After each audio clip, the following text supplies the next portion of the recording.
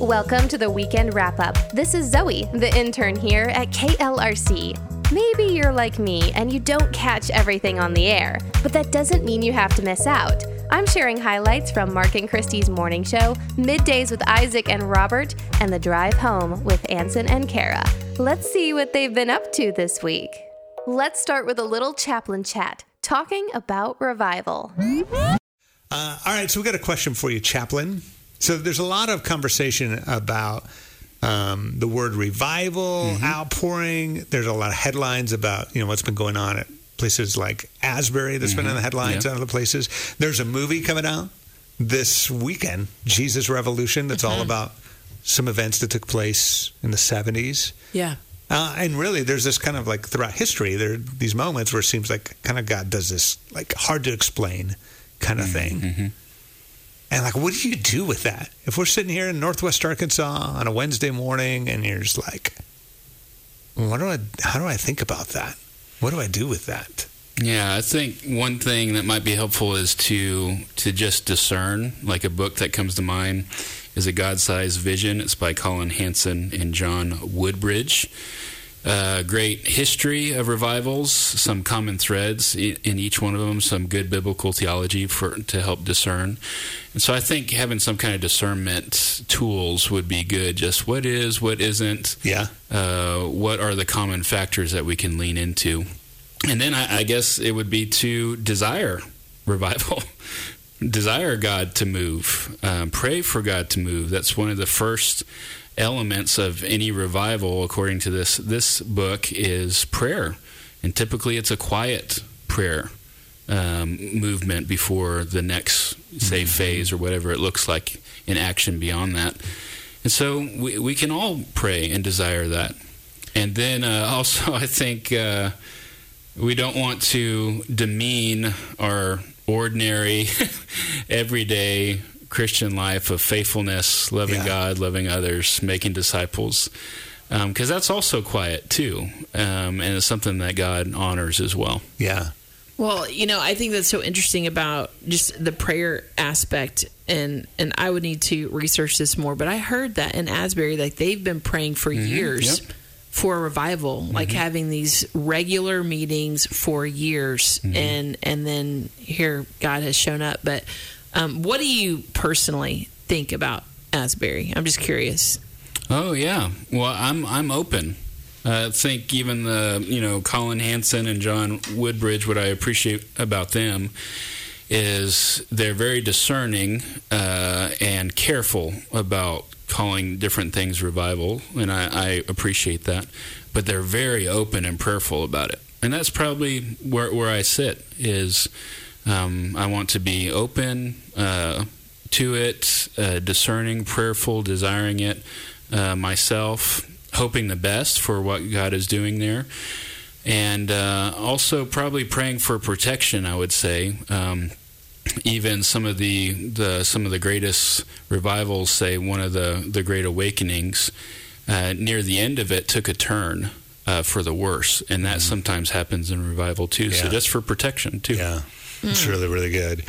We were talking prayer, and it made me think about how important that is, even when you think of it in our own lives, where whether it's asking God to move in this like incredible way on a college campus, for praying for that for years, or asking God to move in some really powerful way in something in our own lives. Maybe it's, God, do this thing in a relationship that I need you to move into, or these circumstances that need your intervention, and that it's just a good reminder that the precursor to that is often just to be faithful, to be like day in and day out, God, I'm here, I'm asking, because that's all I know to do.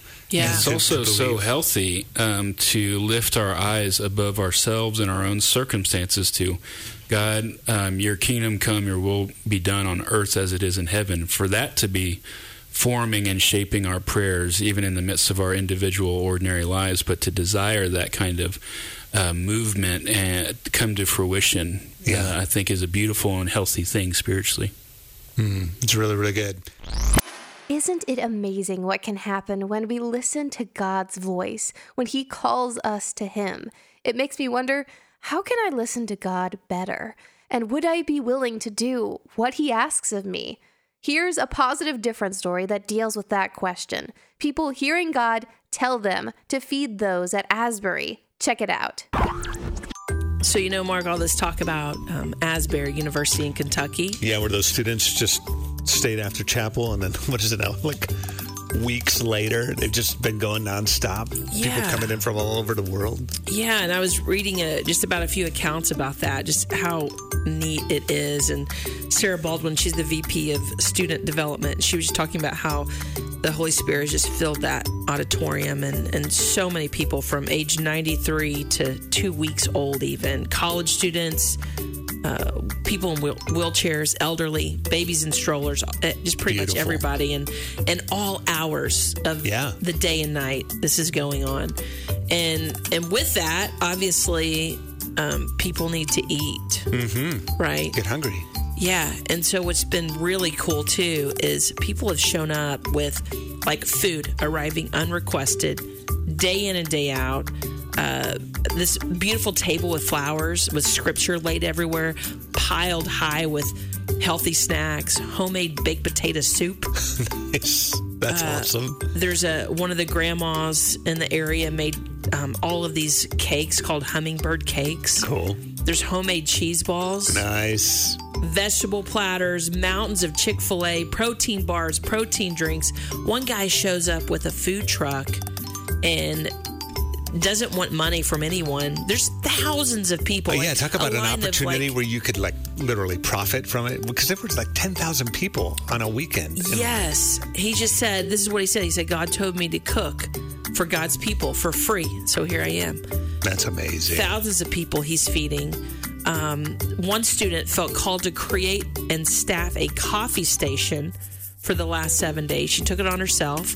She ran out of cups and prayed for more cups, and she got more cups. Cups showed up. That's amazing. Yeah. So somebody had, this is another one, constant updates on pizzas constantly arriving. They have this endless supply of pizzas, and no one knows where they're coming from. There's an anonymous person is making just sending more and more pizzas. Yes. That's amazing. Anyway, just, it's just another testimony of how God provides it. They are literally there worshiping in this humble way. They don't want attention. Right. Like news crews have tried to go in. They're like, hey, we really don't want to take away from what's happening here. Can we just worship God? They don't even have any major, music, concerts, anything like that. They are just singing. There's no lyrics on the screen, nothing. They're just worshiping God, and then God's taking care of his people by feeding them. That's amazing. Yeah, it's pretty neat. Really, really cool. Absolutely incredible. And that's exactly what God is. Incredible and miraculous. And what an opportunity for so many people to come at the Lord's feet at Asbury and worship him. And there are so many ways to come to the Father. Even just listening to music can move us towards him. And we are so excited for Stephen Curtis Chapman to be coming to the Northwest Arkansas area. Here he is on the phone with Mark and Christy. Well, we are so excited that you're going to be coming to our neck of the woods for a concert. We want to definitely talk about that. Love to talk about some of these new songs too. But first of all, let's get to the really important stuff.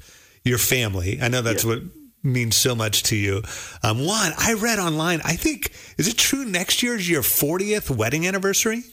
Okay, you're very close. We'll be 39. 39. Okay, so almost 40. So it's really okay. We're very close. That's right. Yeah. Okay. Well, I guess technically, no. You know what? Technically, you're right. Next year, so 80. I got to do the math, see, because next anniversary is 39, but then next year, 2020. What year is it? Yeah, this sounds like me trying to figure out my wedding anniversary every year. Yes. 2024. You guys have been married a long time. Year, all that to say, in a really long way, you're right. It is next year, 2024, that I will have my 40th wedding anniversary, because I married my wife when I was 10. So we got married at 10, so we don't remember. Yes. What's one secret? One secret to a 40-year marriage? Oh my goodness! Well, I'm getting ready after my interview this morning to go make coffee for my lovely bride, and that is one of our secrets. Is make the best coffee you can make. I prefer, she loves French press, so I'll make a French press coffee Nice. every morning that I'm home at least. But you know what? We honestly say this, and we're being very sincere when we say it. We can tell you all the things to not do, the mistakes to not make, because we feel like we've made every mistake possible in our almost 40 years now. But there's an amazing reality of Scripture that we go to over and over again, and it just says, bear with one another in love. Love, love hopes all things, love believes all things, love bears all things. We're going to disappoint and miss each other and all of that, and we do as much as anybody still. I mean, we're still figuring it out, but just, with that love that says, you know what, I am so thankful to be on this journey with you today, the good days, the bad days, the hard ones, the beautiful ones. And man, there's just a great blessing in that, a great reward in that for this many years together, and to still be able to just have this, have this be on this journey, and we're so thankful and grateful. Just because Valentine's Day is over doesn't mean love or romance is gone. I think we should always be making an effort to love people, and especially our partners. I've only been married for a few months, but already it has taught me a lot about life, what it means to love, and how marriage does reflect the relationship we have with Christ. It's not easy, but it is beautiful. Speaking of marriage, here's Robert with some advice. There's always more you can learn when it comes to making your marriage even better. Hey, I'm Robert on 90.9 KLRC, and I was reading from author, pastor, and relationship coach Dave Willis. He shares that great marriages don't happen by luck or by accident. They are the result of a consistent investment of time, thoughtfulness, forgiveness, affection, prayer, mutual respect, and a rock-solid commitment between a husband and a wife. Amen to that. Loving one's spouse is not easy, but it's a choice we have to make, an action we have to do, despite how frustrated we are or annoyed. But it's a lesson that stretches to how we love our kids, our friends, our neighbors, love them better too. Good stuff. Here's some more from Robert. 90.9 KLRC. My name's Robert, and I love watching the behind the scenes of all the movies that I own. That's my thing. I'm one of the few people that probably still buys movies on Blu-ray or DVD. And so in a lot of the action movies, they'll show the actor, they'll say, listen, we're going to do this stunt. It's kind of dangerous, but we need you to stand on your mark right here. Do not move, because if you do, things could go wrong. But if you stand right here, you'll be safe. And I got thinking about when we are standing in the center of God's love, that is the perfect and safest place for us to be. Trusting God does kind of sound like doing an action stunt. Having to trust something even though you can't exactly see it, you just know you gotta. And God works in pretty crazy ways, right? And sometimes all he needs us to do is show up, and he does the rest. Here's a story from Isaac. Just show up. If there's anything you learn from my shows today, just show up. That's what Susan Bennett did when she was working at a recording studio in Atlanta in 2005. She had gotten into voiceover by accident. She said, I used to sing jingles for commercials, and I worked at a few studios out of Atlanta. But one morning, a voice actor didn't show up for a commercial. My producer told me, Susan, you don't have an accent. Come over here and record this copy. She said, well, it went well, and I got a voice coach, and that was the beginning of all of it. I got this gig where I recorded from home for 4 hours a day, 5 days a week, the entire month of July. And then the realization came. 6 years later, a fellow voice actor emailed her saying, hey, I'm playing around with the new iPhone. Is this you? Susan said, I had no idea what they were talking about. Turns out Susan had been contracted to provide the original voice for Siri on your phone. And she got the gig because someone that day in Atlanta had not shown up for work. And you have to ask yourself, I wonder what was so important that they didn't show up that day. Just show up. That is some pretty comforting inspiration right there. I am an exhausted workaholic who is always going everywhere all the time, working too many jobs, too much on my plate. Yeah, I know it's a problem. It's good to know that sometimes all God asks of me is to just show up and let Him open the doors and make things possible. I don't need to do everything, and neither do you. Speaking of needing rest and relaxation, Isaac shares an interesting cruise option. It's nice to get away sometimes. And sometimes you, of course, want a little bit of extra time on your vacation. But how about this? Being gone for 2.5 years. That's what Victoria Cruises is offering. A 27-month-long journey spanning 200 different locations, 540 days, 2 ships. And they said they'll operate as houseboats when they launch from Florida. 27 months at sea and seeing the world feels kind of cool, but you might be paying pretty hefty for that. For an ocean view room, it's going to be $11,000 per month for 2 people. You know, while I was getting ready for the show and reading this article, before I reached the price point, I was like, you know what? I could take the show out on the ocean. Maybe you could hear the big boat horn in the background, the relaxing waves as you listen to me play music, but that price tag, that's I don't know that I can afford that. Maybe they'll be generous and let me bring in some friends and family and squeeze into that room and maybe share the expenses a little bit. If I can get 10 people in a 2-person room and we all are making way more money than we make now, maybe then.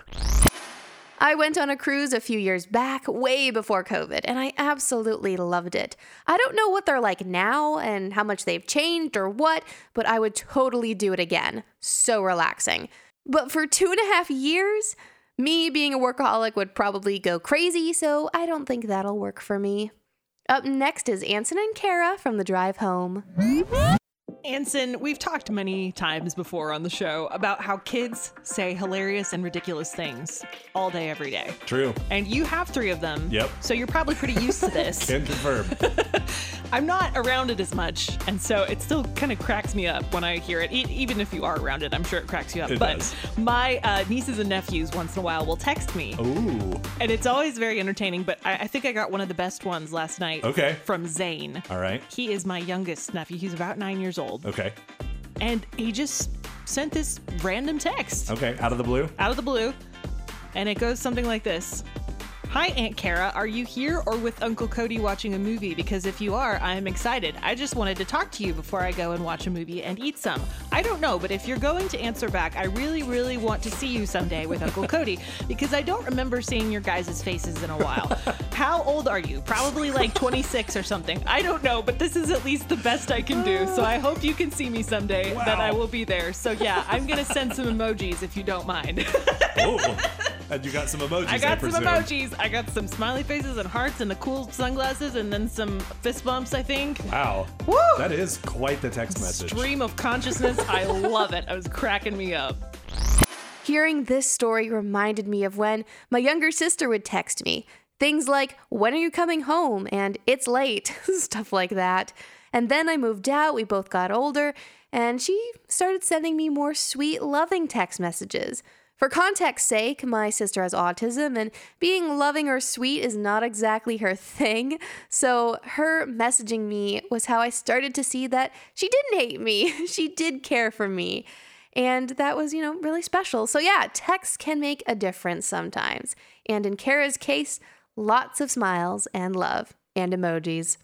And God fiercely loves us. Here's what Ansen said about that. There are a lot of words that one could use to describe the love of God.